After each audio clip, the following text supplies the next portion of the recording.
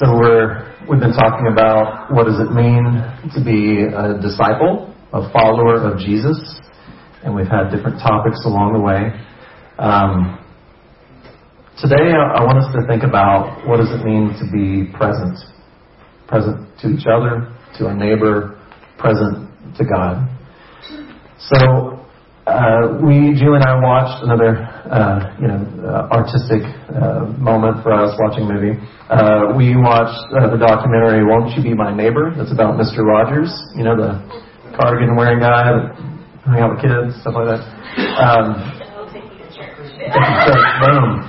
So we're watching this documentary about Mr. Rogers. And one thing you start to notice quickly, and I can't remember. I watched it when I was a kid some because I recognized the weird sounds and the puppets and stuff. But I don't remember too much about it. But when I watched the documentary, I noticed, when Mr. Rogers is talking to somebody, whether it's a kid or an adult, like his eyes are on that person. It's like they're the only one in the room. His face, conveys like the emotions of the moment. Like he's not thinking of cameras. He's not thinking of what people are going to think about him. He's thinking of that person right there. And it's just beautiful to watch. And when I've seen other people that have that kind of gift of giving people their full attention and being present, I'm like, man, that's awesome. Like that's beautiful. So we're watching this documentary, and I hear the pitter-patter of little feet coming down the hallway. And, it's way past bedtime, but Caleb's there at the door, and he's like, Dad! And I'm like, oh, what? Dad, I can't go to sleep because I think I need more water. I'm like, son, this is the third time you've gotten out of bed, and we've told you time and again you have to stay in bed at night. And I've already gotten you water once. What can we take away from him, Julie? That we haven't taken away already. Get in bed! And he scampers back off. I'm like, let me turn back on Mr. Rogers. I'll be paying attention to some kids. And something like that scene happens quite frequently in our house. Not that we're watching Mr. Rogers all the time, but the irony of the moment was really there. It's hard. I'm learning to be present with people, with myself, not to be thinking of other things and to be focused and attentive. It's tough though. We're in a fast-paced country. We're in a tech-based country where when I'm at work at First Eye Care and I go to lunch on lunch break, 9 times out of 10 I walk into the break room and everybody is just staring at their phone. And sometimes we talk to each other, but we're still staring at our phones as we talk. And the conversation is about something we just saw on our phone. And then we stop talking to keep looking at our phone because they demand our attention. And it's lamentable, but I'm very much a part of that. And it's hard to be attentive. It's hard to be present. And if it's hard to be present with people, how much harder to be present with an invisible being that's not right there in front of us, not calling out for our attention like a child might be. So we're in John chapter 12, and in this story that John just read, to give a little context, this story comes at the end of Jesus' ministry, so it's like a week before the cross. And as the gospel stories tell this story, and they all tell it in some form or fashion, there's a sense that each day that's getting closer to this moment is more and more important, and so they give more context for the stories. They explain Jesus' word. Jesus has more words to the disciples in this stage, and it's like he's trying to take advantage of every moment because they can feel something is about to happen. And so I love that Jesus goes to Bethany, which is a little village outside of Jerusalem.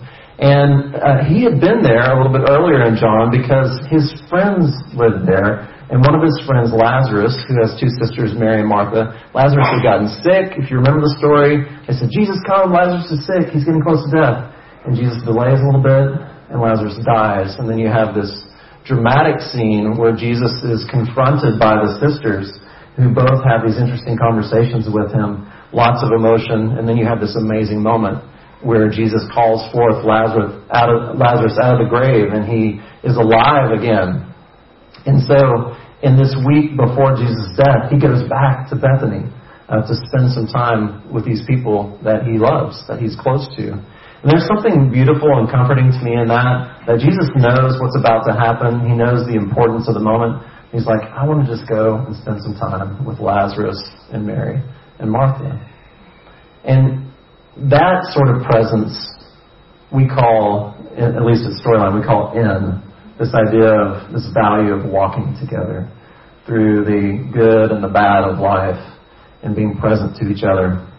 And I see that in Jesus here. And throughout the stories, Jesus has a lot of time where he goes off on his own, where he is alone, and he's paying attention to the Father. We're going to talk about that this morning, but he also has these moments where he's just with his people, his community.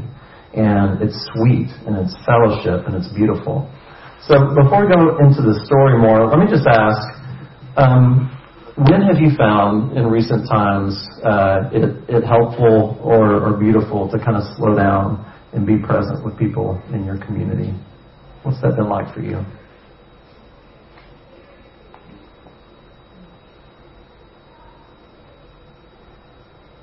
I always reach back away in the past for me in youth ministry days. I remember a couple of occasions where a teenager would confront me with an issue that they were facing. For instance, one girl on a Wednesday night after talking about forgiveness, one girl comes up to me and says, what do you do when you hate your father? Oh. And I'm going, you don't hate your dad. She says, oh no, I hate my father. I want him to die. Kind of thing. And to sit down at that moment and just listen and not say anything.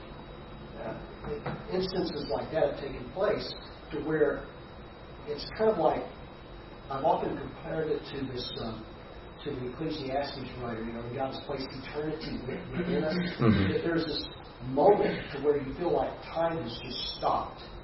And you're right in the middle of that moment. You're giving your full attention to that person. And they're sharing this incredible stuff. And you're not saying a word. You're just listening and taking it all in.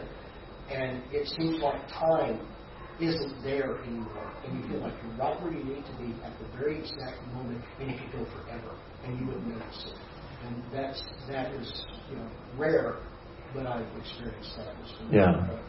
I get that tingling feeling as you share that. But that's what we're talking about, that intangible present with someone in a moment of importance. Any other thoughts of being able to slow down and connect with someone in community? Yes? I just recently, my daughter's been playing with friends in the neighborhood. And for me, it was just, because we're homeschooling, she doesn't really get to have, regular contact with, friends. And so I'm just excited, she gets to go outside and play. Yay. And then over the last couple of weeks, I started to hear these little girls share stories of living with grandparents because mom was in a car, or living with dad because I saw when the parents moved in and I don't remember when the mom moved out. And all these stories that I didn't even know was happening, and she has been the entrance into community for me, and caring about not just these children, but it's a doorway to love these parents too and get to know them better. Yeah. So your daughter has been the door? Yeah. That's very cool. Yeah, John? I had dinner with Darlene last night, former apartment manager. She's moved to a different place. She moved because her youngest daughter had her first child and wanted to be grandma things. She's 5 minutes away. That's really cool. She's 55 minutes away. Look at her new job. It's full of all kinds of office politics and craziness. And she told me. So I had been her sounding board before. So I see her for many months. So it's kind of like I got a 90-minute dump of all the office politics and all the yucky stuff. And tell me more. Because she can't say all the things about all the yuck. But she knows that I'm not this gossip. I'm not this squeal. I'm just like, okay, that's crazy. You're a safe place for her to be able to share all that. That's a gift. And that's kind of what we're talking about. Like being present with somebody is a gift that we can give to them. And so let's look at this story. A dinner is given for Jesus' honor, which so there's some irony here, but not really in what Lauren shared earlier, because in this moment they are giving a dinner to honor Jesus, and there's a sense that Mary and Martha and Lazarus have experienced this moment with Jesus, and now they want to do something for him. And so they give him this meal, and they host a party for him. And you see Jesus, and he's sitting down, and he's talking with Lazarus and the others at the table. And you just got to wonder, what's that conversation like with the guy that you raised from the dead? Like, what was it like? I'm about to experience this. What was it like? Any pointers, flashes. And then you've got Martha, and she's serving, which is kind of her way, and all the different stories about her. But I love in John, it doesn't juxtapose her serving with Mary's presence. It just says that she was serving. And I think here there's a sense of she's helping to create this space where something beautiful is going to happen. And I love that about Martha and those like Martha. And then Mary comes in the room, and she's carrying this expensive jar of perfume. And the perfume is called nard, which is kind of an ugly name for a beautiful smelling substance. And nard came from the Himalayas, I read, and so that's why it's so expensive, because they had to caravan it, across India all the way into the Middle East, into Judea. And so it's extremely expensive to have a bottle of this stuff. And so it's described as being worth a year's wages.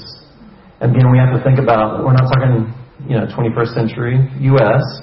We're thinking about rural, first century Middle East, in the country. And so what does it mean to have a year's wages worth? And we're talking about the necessities of life, the basics. Like, Mary's not giving up a new car or a trip to Hawaii. This jar of perfume is something that they were saving for a special moment. They could sell it if they need to. It's like an emergency fund.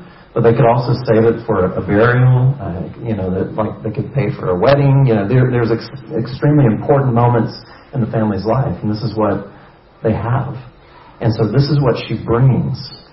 And she gives up, in the sense, that future stability and savings, and breaks it, and just what could be there for the future now is all over Jesus. In another gospel, it talks about pouring on his head and then on his feet. And then she starts to wipe his feet with her hair. And they're in this moment, as Daryl described. And the smell of that perfume fills the room. And I think all the conversation stops.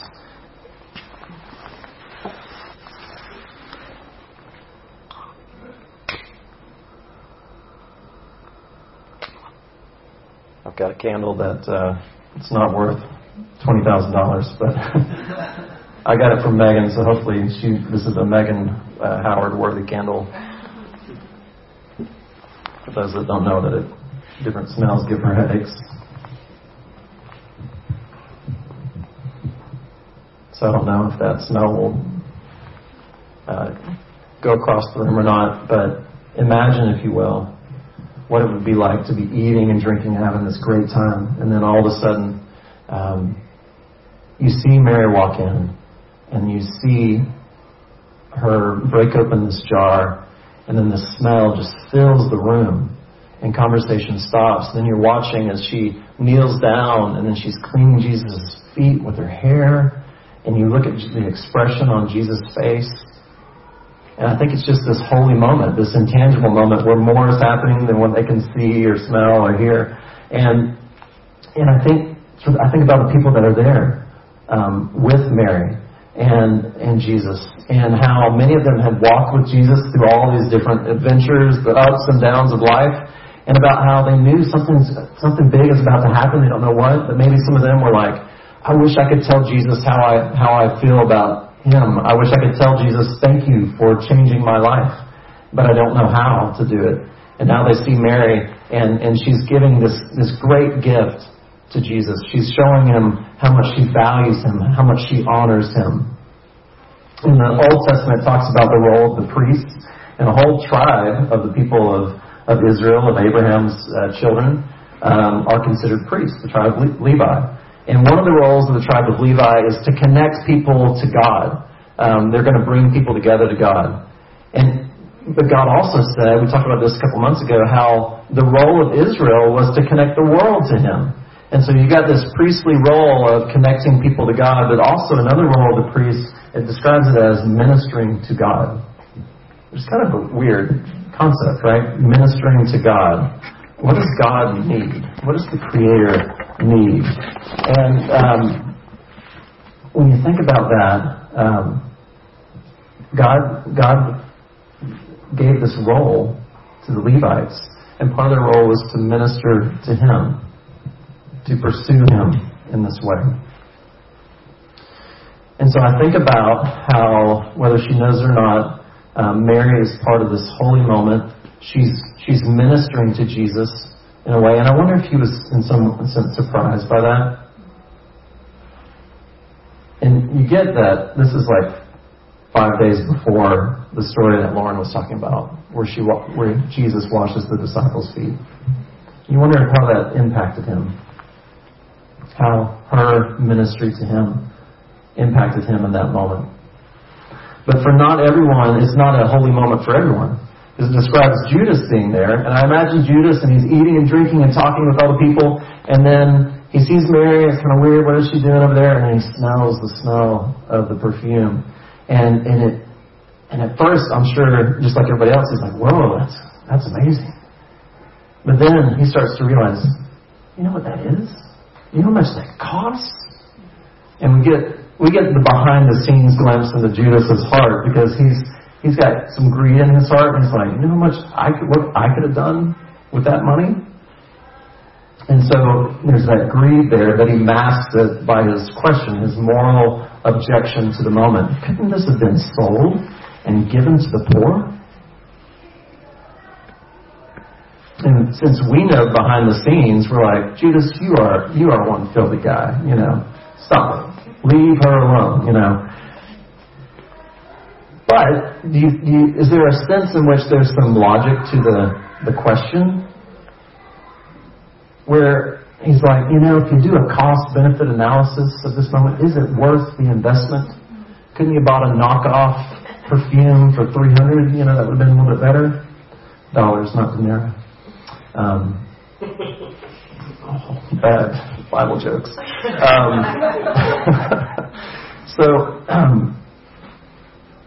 Was this a waste of time? Was this a waste of money? Well, Jesus says, leave her alone. He does say that. And He says, this was intended, this was designed for this moment. That this perfume would be ready for my burial, to prepare the way for my burial. There's always going to be a need to give to the poor. Yes, Jesus, that's true. But I will only be in this moment here before my death once with you. The Creator of the whole world is there with them in this moment. He's only going to be in this moment with them once. And Mary seizes that moment. She takes advantage of that moment. And she gives everything that she can think of to give at that moment. She gives her most expensive possession to Jesus to honor Him in a way, the humblest way that she knows how to honor Him. And so she pours it out on His feet. Connected with Judas's question, I was thinking about the greatest command, which is, the greatest command is to love the Lord your God with all your heart, soul, mind, and strength. And there's some oddity to that being a command. When I think about, if I said to Julie, thou shalt lovest me, and she loves that accent, so maybe I would convince her if I did it that way. But you can't command somebody to love you, right? Can you say, you will love me? Right? That's weird to say, I'm going to command you to feel a certain way about me. So how does God say the greatest commandment is to love Him, right? How does that make sense? You guys probably have some better ideas than I do, and I want you to speak it in a moment. But I think that for me, it makes sense if what we were created for, if what our very existence was about was that moment of connection with Him. To be in relationship, to be in this give and take of love and moments with our Creator, if we're made for that, if we find our fulfillment in that, then to pursue that with our hearts is not only a gift to the Creator, but it's also the thing that we will come alive in as we pursue this love connection with God. And so He asked us to love Him like that. In that sense, Mary is doing the very thing that she was designed to do. She was designed to anoint Jesus' feet, to be present with Him in that moment, and to have this holy moment with God. Have you heard the phrase that prayer is a great waste of time? You know, like, what are you really doing in prayer? When you stop and you speak these words, do you get anything from that? Is there any benefit? Or worship is a great waste of time. Like, you come and you sing these songs and you go away. Is it this waste of time? I think it's the same concept, the same, where Judas is saying, how could you waste that perfume on His feet like that, Mary? How could you waste time stopping to listen to God or to be present with God? How could you waste time singing these songs? What is gained from that? If God doesn't have any needs, why are you singing to Him? Why are you talking to Him? What's the point? And I think the questions miss the mark that these are holy moments. These are moments that we were created for. These are moments where we find what we were made to do. So I'm thinking about, what if one of the most significant things we do as disciples of Jesus is to slow down and to offer our presence to God? Whether that's a prayer or a song or meditating or silence. And, Jesus is not in the room in the sense that I can go and wash His feet right now. But He also says, whenever you give a cup of cold water to the least of these, you do that for me. And so there's certainly a sense of how our love and our justice and our service to Him is a holy moment. But also these moments where we just do something just for Him. Just to say, I just want to say thank you. I just want to honor you. And I don't know if I'm going to get anything out of this moment. I don't know if I'm going to get anything out of going to church. I don't know if I'm going to hear anything on this retreat. I don't know if anything's going to happen here. But I want to give you this moment. I just want to be present with you. And I think that delights God's heart. I think that delights His heart in the sense of a father delighted for a child to come up and want the attention of the father. So let me ask you, this idea of ministering to God, of being present for God, what does that mean to you? How do we practice that as disciples?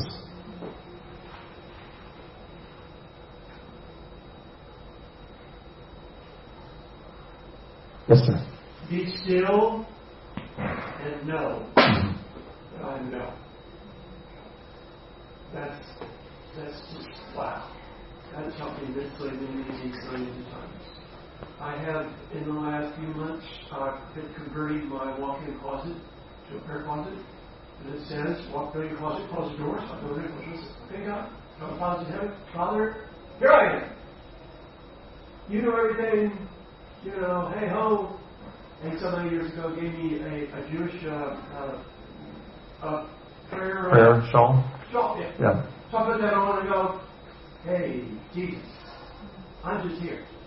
I've got needs and wants and cooks and shoes and everybody's all messed up and forget about DC, but it's like me and you and I don't know.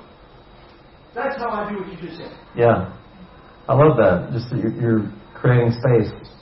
Just to offer yourself in. Because to hear the still small voice, it's not in the TV or cell phone or gossip in the neighborhood. It's in the closet with the door closed. Mm-hmm. With the irony that He sometimes speaks to us through the TV. but But Yes. But that's him kind of breaking through into our world and capturing our hearts.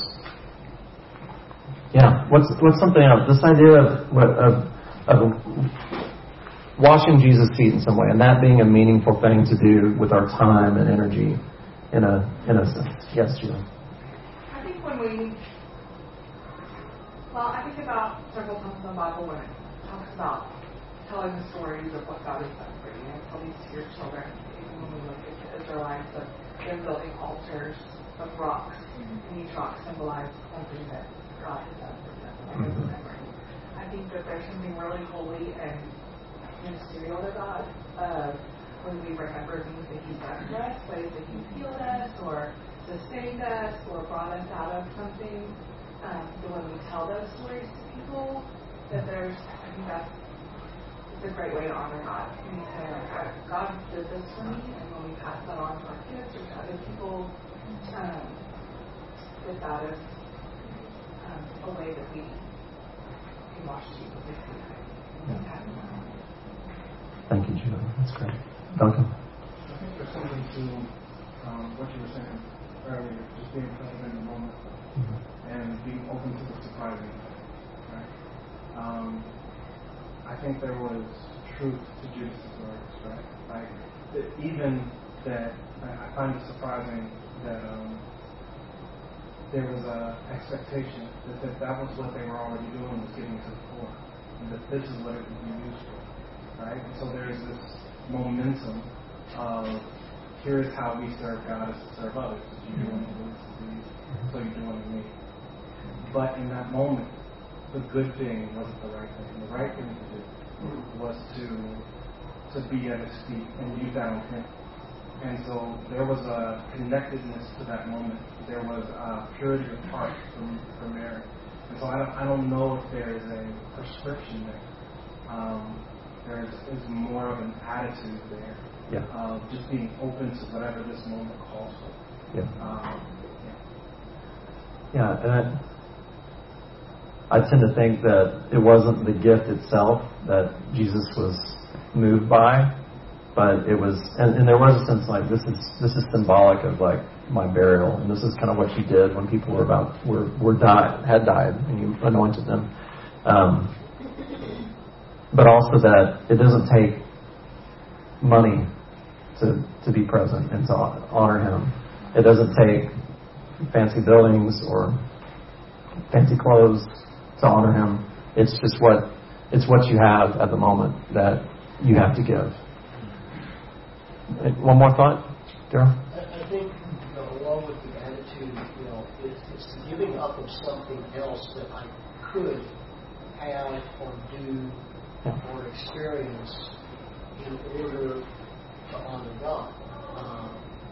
I love what Laurie was saying about during communion, is that every meal suddenly becomes infused with the knowledge of the presence of God. Every time you drink that, whatever it is, every time you take a bite of bread, suddenly it collapses into this moment of acknowledging God. I'm taking away something that I might be selfishly thinking about, and suddenly thinking about God instead. And it's whether it's where I'm talking, whether it's an activist type thing where I'm serving somebody. Suddenly, I'm giving up something for God. I'm thinking about Him. I'm present with Him at the same time.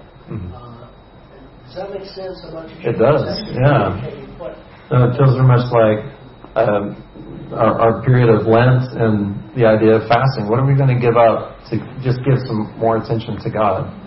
And that can look a myriad of ways, like we're discussing. So, yeah. I can't remember if I've told this story in space before, but my best friend was sharing with his spiritual director about a morning where the family was sitting around and they saw a little frog out in the pond. And so the family wondered what the frog's name was. And so they went back and forth with two kids, Ellen and Miles, sort of built this whole narrative. And so he was sharing with the spiritual director just how meaningful it was, how playful it was. The spiritual director said, that's prayer, right? But what you were engaging in this creative delight, is prayer. And it struck me, and I wondered about sort of that way in which we are present and notice the goodness around us, the goodness that God created, is a form not just of prayer, but a way in which we acknowledge and honor and minister to God, because we're seeing that which God delights in, that we often avoid. Yeah. That makes me think of, like, to use the idea of a priest, like a priest is making those connections for people. That's great. Thank you, everybody, for sharing. I just want to encourage me and you this morning to do what it takes to slow down and be present for those moments. To remember that just being there for God, whether you get anything out of it or not, is a beautiful thing. And that I think starts to get at part of what we were made for. And sometimes you feel the holiness of the moment, and sometimes it may slip by and you're not sure if it was there. But I think as we live into that more and more, there's going to be this sense of the fragrance of the presence of God around us, and it's going to be delightful to experience as followers of Jesus.